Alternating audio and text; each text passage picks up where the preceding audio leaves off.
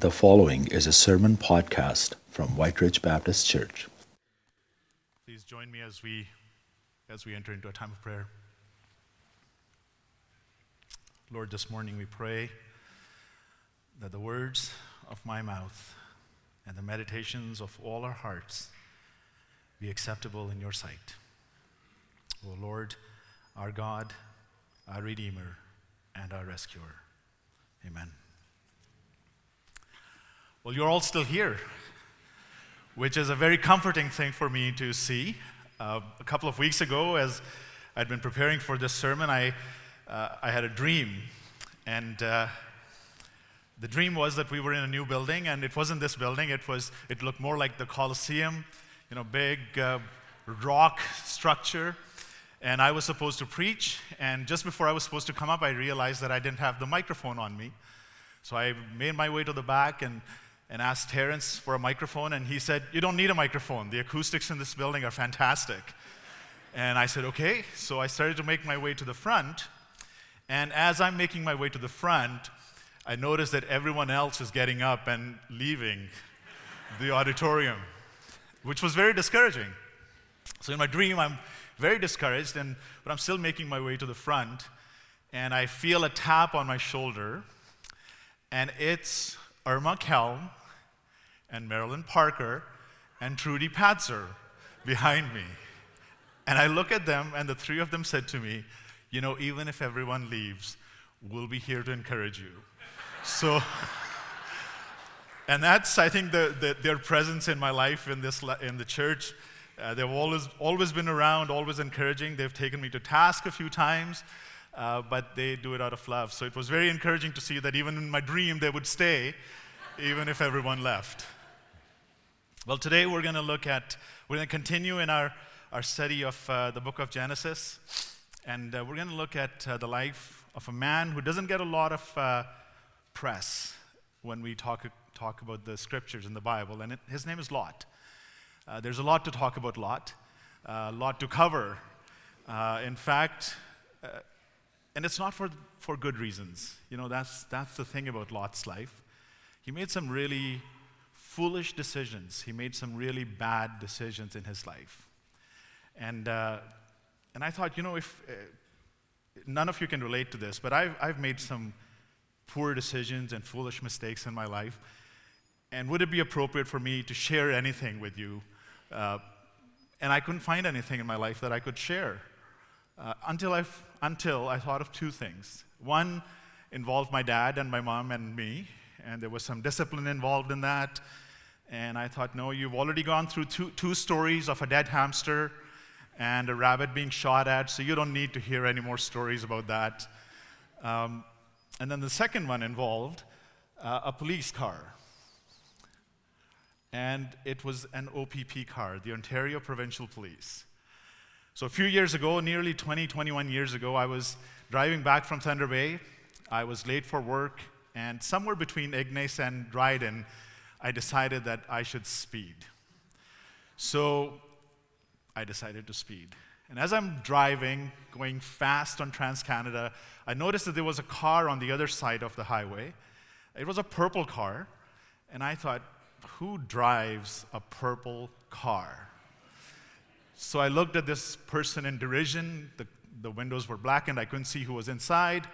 I flew by this car, and this car turned around and started to follow me. And I thought, oh, finally, this guy knows where he's going. He came up behind me, the lights came on, and it was a police officer. So the first foolish decision I made, speed up. Don't do that. That's not the right thing to do. The second foolish decision I made, I thought, if I crack a couple of jokes, he's going to let me go. So the police officer comes up to the driver's side window, and he's standing there, and he says, "Sir, do you know why I've pulled you over?" And I said, yes, I actually do know. By the way, who drives a purple car? and I thought he was going to crack at that, but he did not. He was very, very serious, and he asked me again, "Sir, do you know why I've pulled you over?" And I said, "Yes, I know why you've pulled me over. I was speeding." And he said, "Yes." Do you know how fast you were going? I said, yes, I was going 120 in a 90 zone. And he said, oh, so you know. I said, yes. And by the way, that's 30 kilometers over the posted speed limit. And he said, yes, that is. And I said to him again, which is 33.3% faster than I should have been going. And he's looking at me and he says, oh, you're really good with numbers, eh? I said, well, yeah. So he took my driver's license, took the registration, went back to his car. About 10 minutes, 15 minutes later, he came back and said, sir, I'm going to give you a speeding ticket. I said, that's fine. He said, it's $10. And I thought, wow, $10? And he said, sir, since you're so good with numbers, you'll be able to figure out that it's $10 for every kilometer you were going over the speed limit. And I said, $300? And he said, you got it. And he turned around and walked back to his car and left. And the every fiber of the idiot inside me wanted to say, it took you that long to figure that out? And who drives a purple car? But the Holy Spirit was good that day, and he shut my mouth. I think we can all relate to stupid stuff like that. I wish I can say that was the last time, the only time I'd done stuff like this, but that's not true. I didn't even talk to my sister or my wife or my children, because I'm sure they would have given me lots more material. We all make foolish mistakes. We all make foolish mistakes. And the man that we're going to look at today, Lot, he did the same thing. He made some very, very poor choices. And we're going to cover a lot of the scripture today. We're going to go through chapter 13, chapter 14, and chapter 19. We're going to cover the entire life of Lot in one morning. So we're going to get going here. And I'm not going to read the entire life, but I'm going to give you some highlights of Lot's life here. He was Abraham's nephew. After his father died, he lived with his grandfather and his two uncles and all of their families.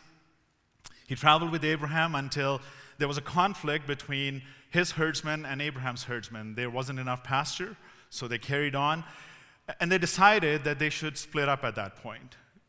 He chose to go and live in the plains of a city called Sodom and Gomorrah, and there were 3 other cities in that region where he chose to settle. He was captured by a king. There was a battle of 9 kings. One of the kings took Lot captive, took him away. His uncle Abe comes back with 318 men, rescues him. Lot decides to go back and live in the same place where he was captured from. And eventually he moves into the city of Sodom, where he rises to prominence in the civic and corporate life as the city continues to descend into sin, deeper and deeper into sin. Then God pronounces judgment on the cities of Sodom and Gomorrah, but he chooses to rescue Lot. 2 angels arrive. Lot tries to save them from the men of Sodom and offers his daughters to the men of Sodom. Angels remove Lot, his wife, and his daughters from the city. Lot's wife turns into a pillar of salt when she obeys the divine instruction to not look back from where she was coming from. And then finally, Lot's daughters commit incest with him, resulting in 2 sons, Moab, who was the father of the Moabites, and Ben-Ammi, who was the father of the Ammonites. And those 2 nations end up being a pain in the neck, a thorn in the side of God's people for centuries. This is the end of all we know about Lot in the Old Testament. And it would be a terrible end if this is where it ends. His life, as it's given to us, is not a shining example of how to live, especially when we compare it with the life of his uncle Abraham, who is in the Hall of Faith in the New Testament. And so as I was preparing and I was reading over and over these 3 chapters, I found that every time I read about Lot, I got a little puffed up, and Lot became a little smaller in my eyes. Every time I read, I would think, What kind of an idiot was this man? He made so many poor decisions, so many decisions that do not make sense. And then, of course, the Holy Spirit comes along and says, you are really not that different. You are really not that different from Lot. And by the way, if you want to see what I think of Lot, you have to go to the New Testament. And that's going to be our anchor passage this morning. That's where we're going to go. Will you stand as we read from 2 Peter?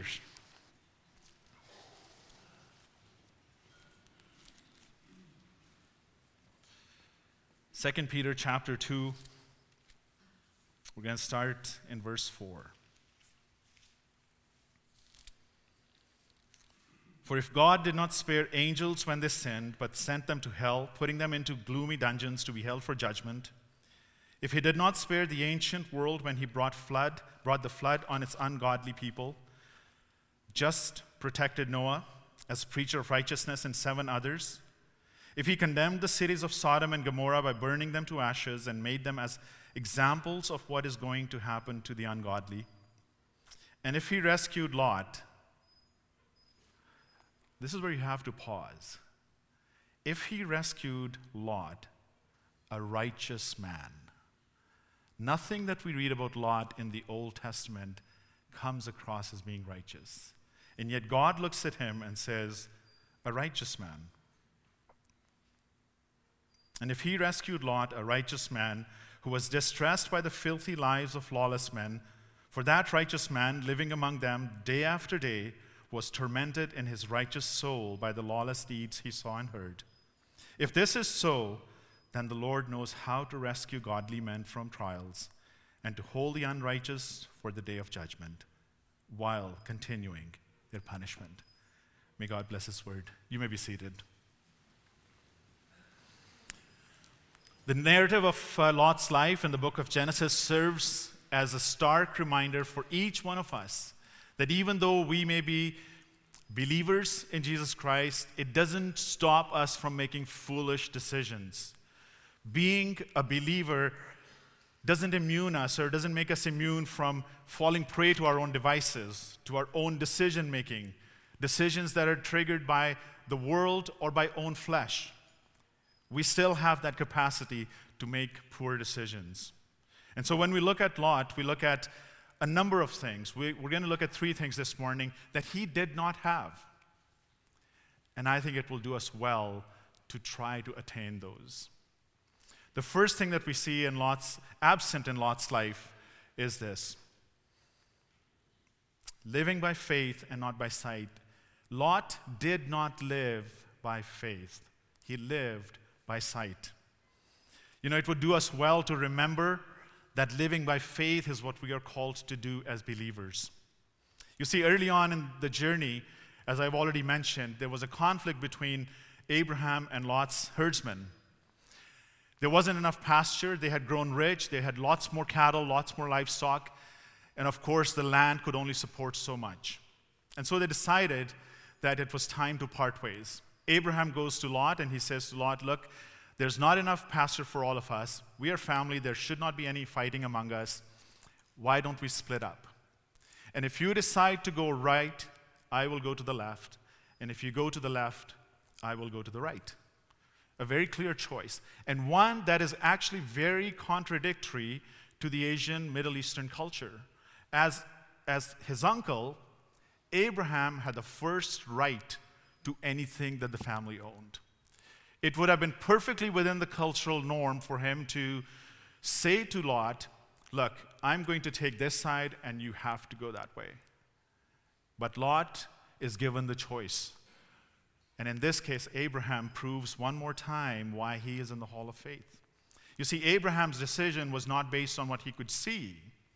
It was based on what God's promise was. He knew that God had called him and said, I will take you to the promised land. And so he knew that whether he went left or right, God was with him. God was going to be his provider and his provisioner. This is a simple choice that is placed before Lot. And of course, the Bible is very clear in Genesis 13, verses 10 and 12. We read, Lot looked and saw that the whole plain of Jordan towards Zoar was well watered, like the garden of the Lord, like the land of Egypt. This was before the Lord destroyed Sodom and Gomorrah. So Lot chose for himself the whole plain of Jordan and set out toward the east. The two men parted company. Abram lived in the land of Canaan, while Lot lived in the city of the plains and pitched his tents near Sodom. He made a decision by sight, not by faith. A decision based on what he could see rather than what he believed. And if there's a clear pattern that distinguishes these two men, it's found in verse 12. Abraham followed God and lived in the promised land. Lot did not follow God and ended up in a city that was destined for destruction. There's also an interesting wordplay in Lot's statement. He talks about the fact that this land that he's looking at looks like the garden of the Lord and the land of Egypt. Now, if you've read the Bible, if you've gone through it, you know that that's two stark examples of living. The Bible treats the garden of the Lord as fellowship with God. That's the analogy, that's the allegory that's used. Egypt, on the other hand, represents worldly pleasures, worldly gains, material possessions, and so on. Those two are diametrically opposed to each other. And yet Lot in his statement says, this land looks like the land of Egypt, and it looks like the garden of the Lord. And you wonder if Lot was trying to live a believer's life while still taking in all the advantages, all the benefits, all the pleasures and possessions that the world had to offer. If that is true, then many of the Christians today are no different. We try to live a church life, and we also want to gain all the worldly pleasures and materials. We're still trying to live in the garden of the Lord, in our fellowship with Him, but we're also trying to gain everything that the land of Egypt has to offer to us. The tension to live by faith and not by sight is still with us today. It's still here. How many times do we talk to young students who are coming out of high school and they're trying to make these decisions? Young adults who are trying to decide who to marry, what careers to choose. Should they go into a secular profession or should they go into ministry? Those are all big questions with huge consequences if you make the wrong decisions. And so in a case like that, we tend to rely on our senses. We tend to rely on what our logic can explain. We tend to rely on our own wisdom, what we can see, what we can touch, what we can hear, what we can justify rationally. That's the decision we go with. And I'm not downplaying the importance of due diligence. In fact, when we exercise due diligence, we're exercising the gifts that God has given us. And yet, every time we make a faith-based decision, there's always that one final step that you cannot take without God's presence. So don't discount due diligence. Don't discount counting on your experiences. But remember that faith-based decisions ultimately are God-driven decisions. I think there's a scene in one of the Indiana Jones movies that's a classic example of what that kind of looks like. Sam, do you have that going?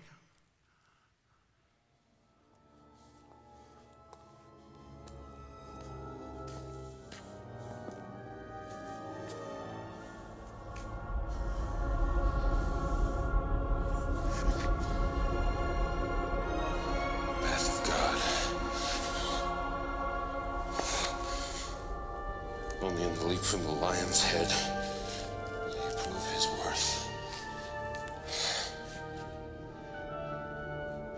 Impossible. Nobody can jump this. Ah! Indy! Indy, you must hurry!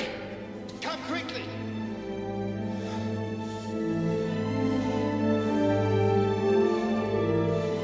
It's a leap of faith.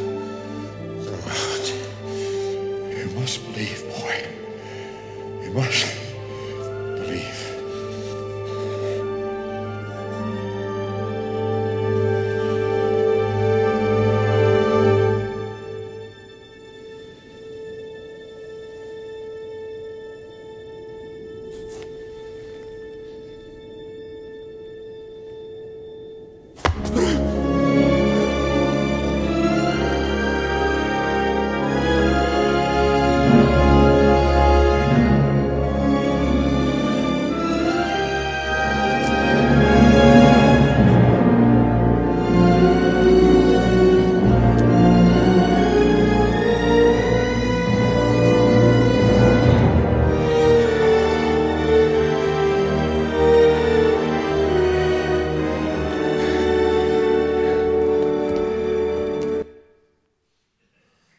How many of us have felt like that when we've made those big decisions in life and God said, just take a step forward, just follow me?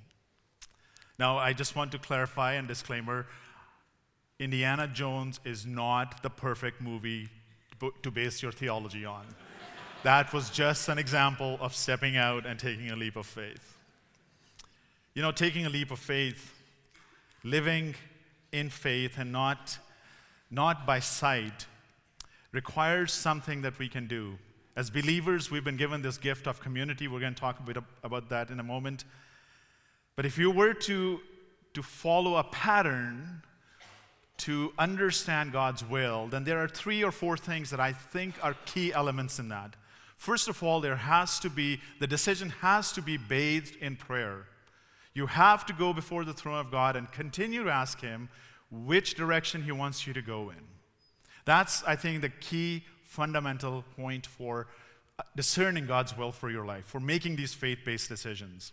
The second, staying with the theme of peace, is passages of Scripture that speak to you, that answer you. So prayer, going to your Bible, reading the Word of God, and seeing what God's exposing to you and opening up to you.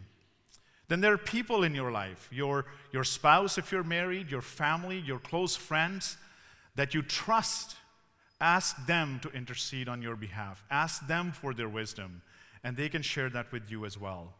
And the final thing, I think, which is the most important thing, is that when you're about to make a decision for God, you will always have His peace. If there's ever a moment of doubt, if there's ever a moment of uncertainty in your heart, keep going back to prayer. Keep going back to the Scriptures. Keep going back to the people who are praying with you until you have peace that God has given you about that decision. Faith-based decisions are not easy. They don't ever get easier.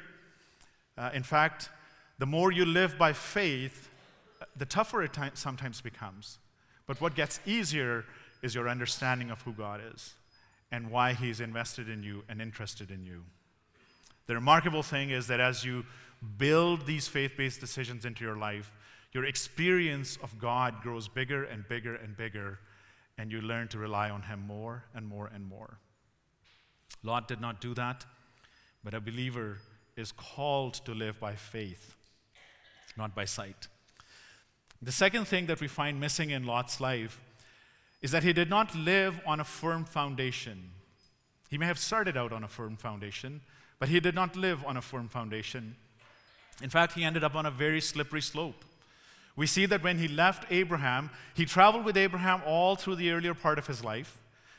He traveled with him into Egypt and came back out until he decided to go his own way. And when he did that, he set his eyes towards the cities that were destined to be destroyed, that were sinful cities. He set his eyes towards them, and he moved into the plains around those cities. And eventually, he moved into Sodom.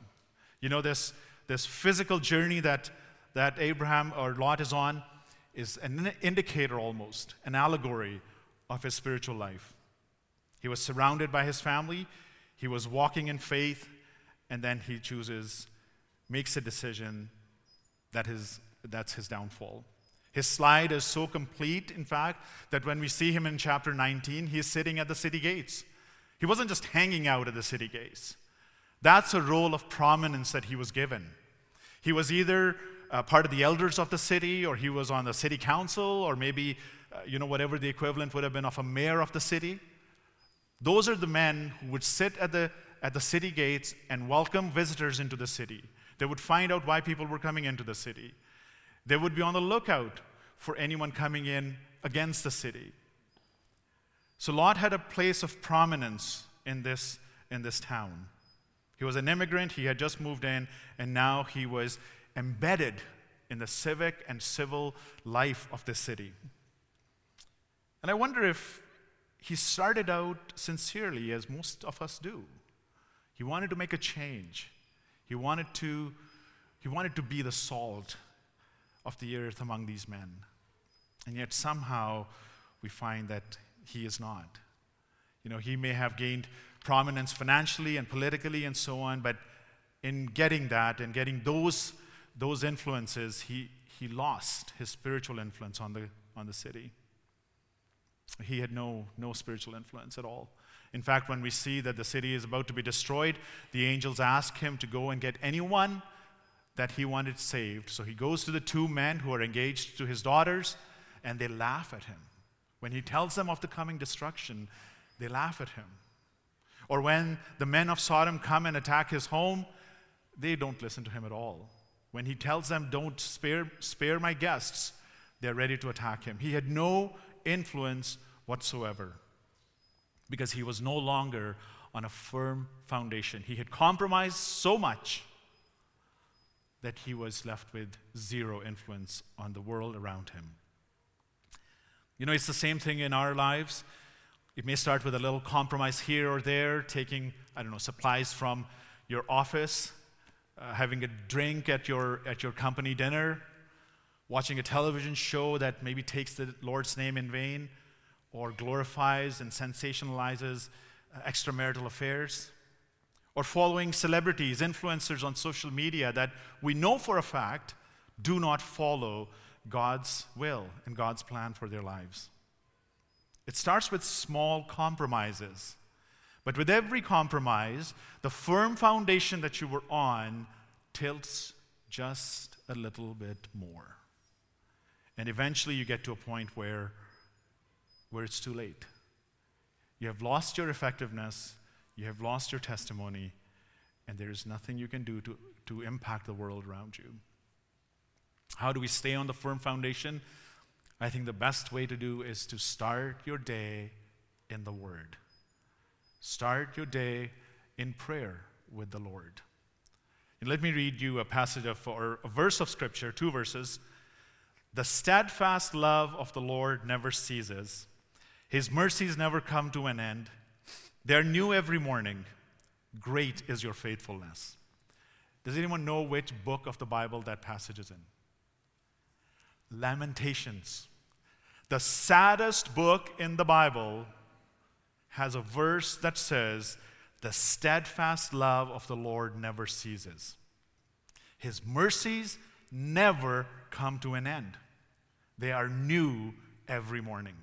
You know, if you read anything else in the Bible, or not, if you just read that one verse every morning when you start your day, how can you have a bad day? How can you have a bad day if your firm foundation is just this one verse? We're not talking about the other 30,000 verses in the Bible. We're not talking about the presence of Jesus on this earth. We're talking about the saddest book in the Bible that has a verse that encourages you for your day. That's your firm foundation. If you're not living on a firm foundation, if you're not steady on the firm foundation, you're going to be on a slippery slope. You know, one of the things that we've appreciated about being part of this church family is that over the last 20 years, there have been church trends and worship fads and preaching styles that have come and gone. But this church still believes in the old-time religion. And that is something that you cannot buy. That is something that you cannot sell. That is something that you just have to own. Every morning, every day, you have to stand on the firm foundation. There was a couple of articles a number of years ago published in Winnipeg Free Press, and the articles were just about 2 weeks apart. And one of the articles said that churches that adapt to the culture and make themselves more acceptable by doing away with the traditional doctrines see an explosive growth in the first 5 to 10 years. And then after that, there is a decline. And the exit interviews that the researchers did of the people who were leaving these churches basically revealed that people still felt empty in their souls and in their spirits. The second article, which was written by a completely different columnist, basically said if you're a church that believes in traditional doctrine, then over a period of time, you will see a greater impact on the people that are in your pews and the people among whom you're placed. So these churches impact the society and the individuals who come in them. The third thing that Lot did not do, and we would do well if we follow, is to live in community and not in isolation. Lot was part of a Middle Eastern family, and if you know anything about Asian or Middle Eastern families, it's that everyone is family. You know, he had his grandfather, he has two uncles, their aunts, cousins and everything. He was surrounded by family. And this is a cultural thing. This is a very cultural thing. I've worked downtown for nearly 22 years now, and I'm starting to see a younger generation of East Indian consultants, East Indian kids who are working downtown. And sometimes when we interview them for my firm, they'll come in, they'll sit across from myself and one of my partners, and they would address my partners as Mr. DeStefano or Mr. Alexander. But to me, they address me as uncle. And the first couple of times it happened, my partner said, "Do you know these kids?" I said, "I have no clue. I have no idea who they are." "Well, why are they calling you uncle?" I said, "Well, because I have gray hair and I'm brown and I'm from the same country they're from." That's what it is. It's the culture, the community, and that's how they connect. And that's what Lot was in when he was with Abraham. But then he chose to leave Abraham and lived on his own. And in doing so, he severed all his ties with a faith-based community. He was no longer connected to other believers around him. And how do we know that? The Bible gives us the answer for that as well. When God came down with two of his angels and met Abraham, his intent was to destroy Sodom and Gomorrah. They meet up with Abraham. The two angels keep carrying on their journey towards the two cities. And there's a classic exchange between Abraham, the classic intercessory exchange between Abraham and God. Abraham says to God, "Lord, if there are 50 people in this city, would you spare it?" And God says, "Yes. If there are 50 righteous people, I will spare it."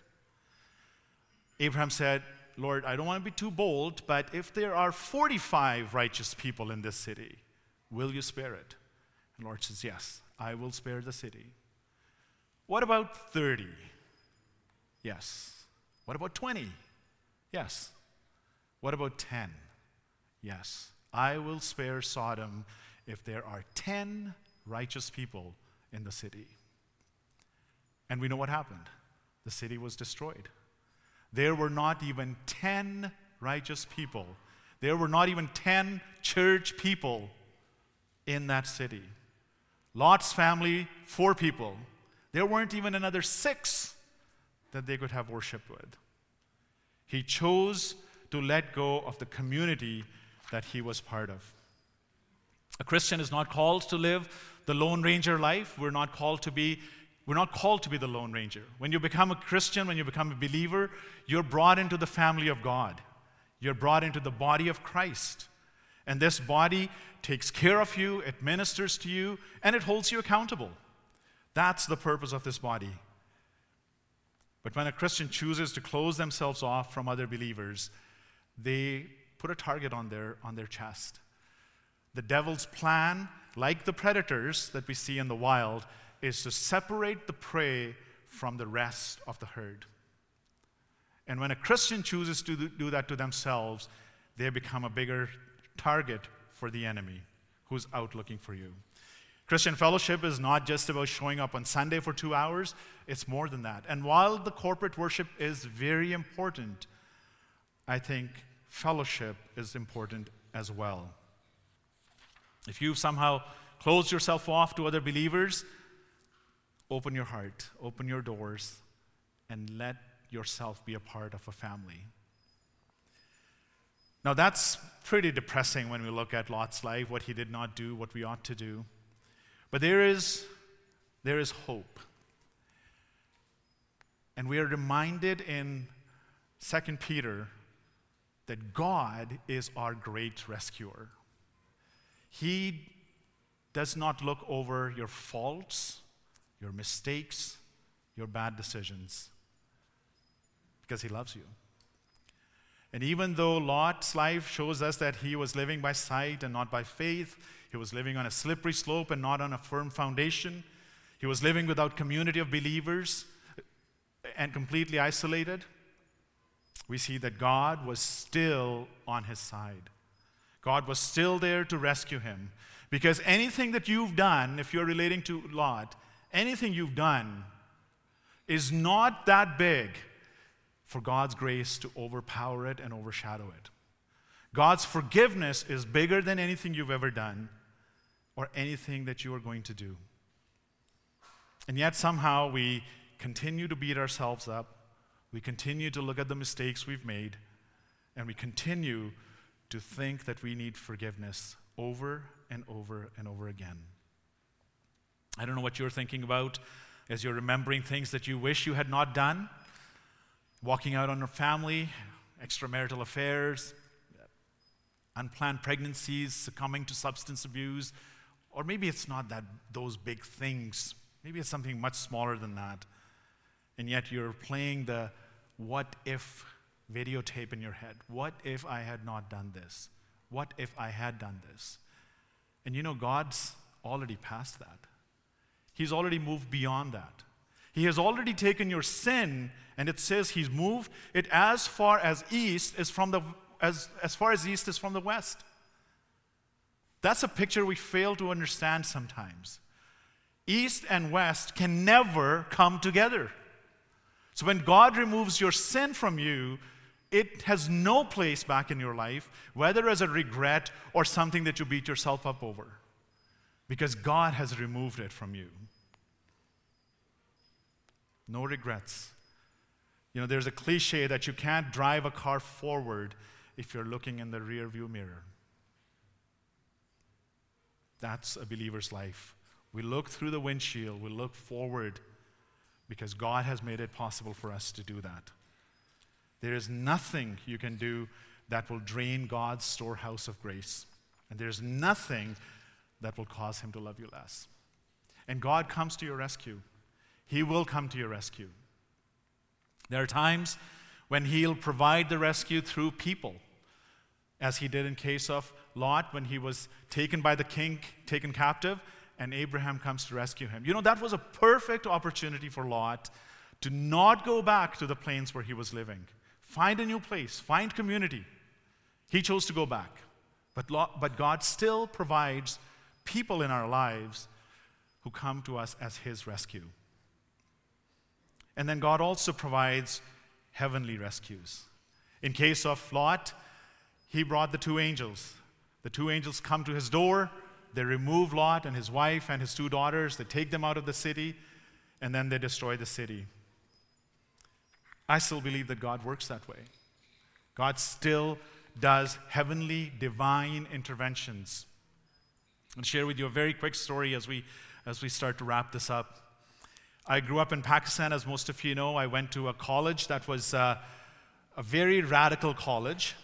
It was a very politically charged college, and the student union there was the wing of a political party, a radical political party in the country. So often we would have riots and protests and everything, to the point that there was a police station right across from the college. And it was one of the largest police stations. It had thousands of police officers on duty all the time. We usually had 2 or 3 trucks filled with policemen sitting at each entrance and exit of the college. And there was some escalation that was going on. I went to college one day, and I've never told my dad this story, but he'll hear it today. But as I got into the college, I heard the news that there was going to be a riot. But it was rumor. No one knew what was going to happen.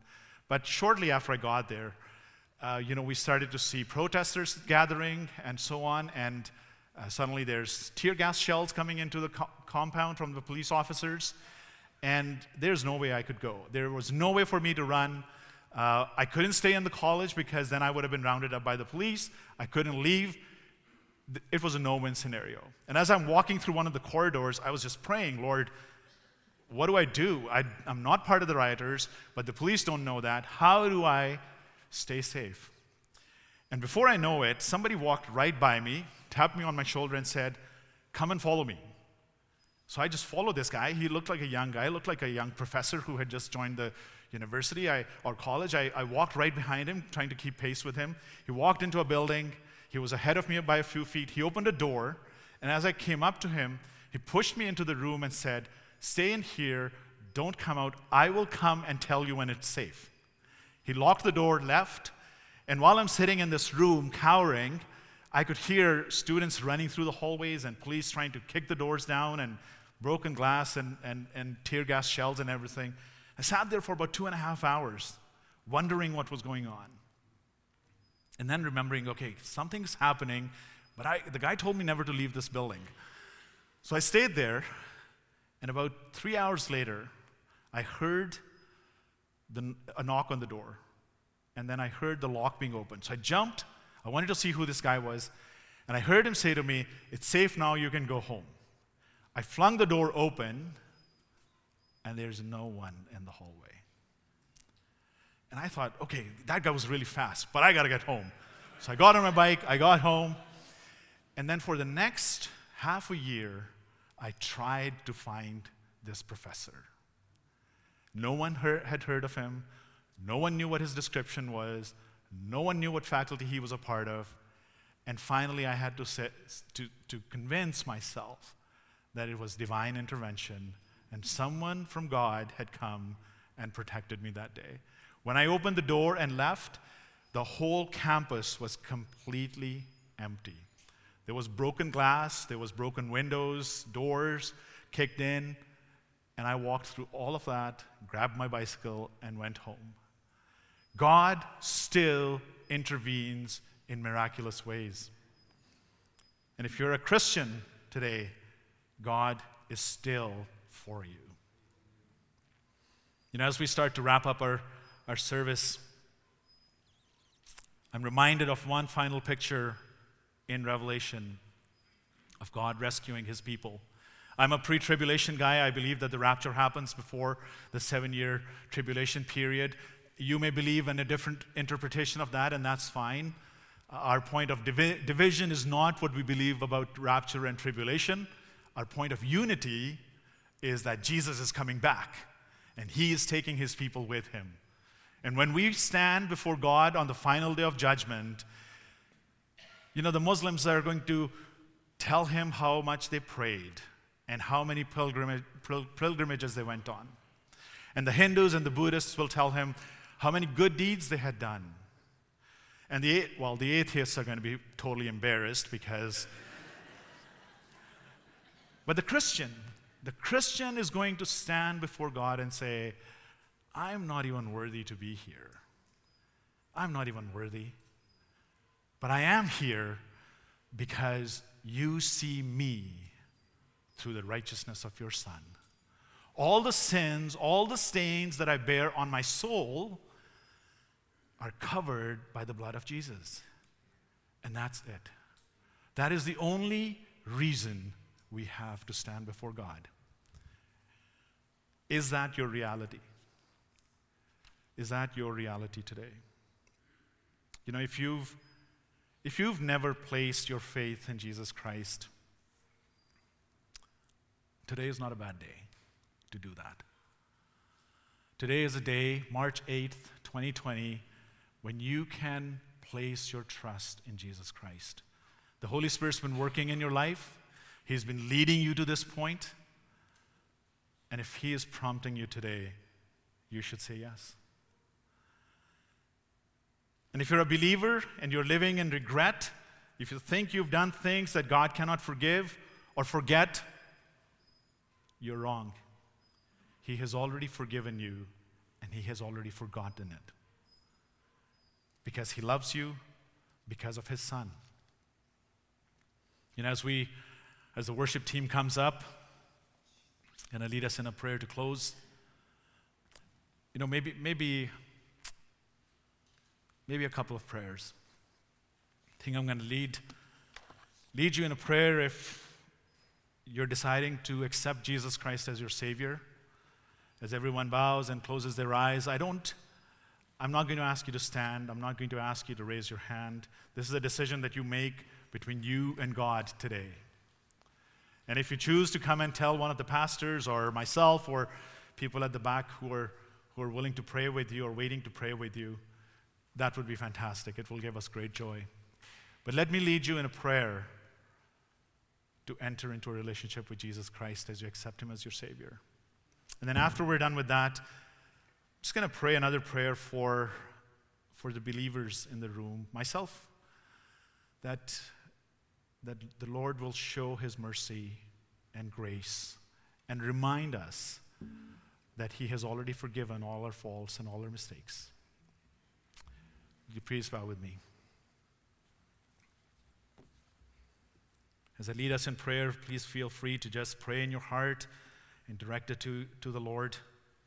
He can hear you. He's waiting for you with open arms to accept you into his family.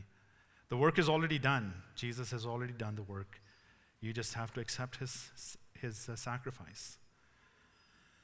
Father God, this morning I confess that I have walked away from you, that I have not thought of you as my Lord and Savior at all.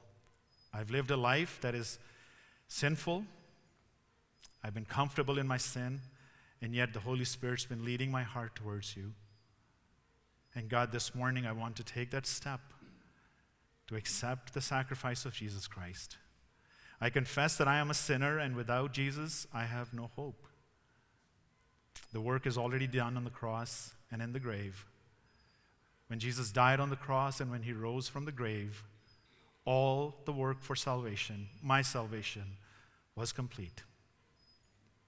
And this morning, Lord, I accept that gift and I give my life to you as I make Jesus Christ my Lord and Savior. And in his name I pray. Amen.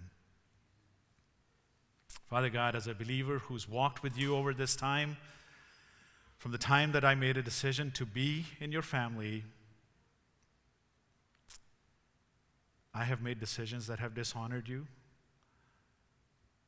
I have made choices that are dishonorable to you and that are not consistent with your character in me. They're not consistent with the presence of the Holy Spirit in my life. And Lord, this morning I confess of all of those, and I repent, Lord, and because of your great mercy, I receive your forgiveness. Father, I pray that the Holy Spirit will be active in my spirit and in my life, and that I will live a life that honors you from this day forward, glorifying Christ in how I live, giving you glory in everything I do and say.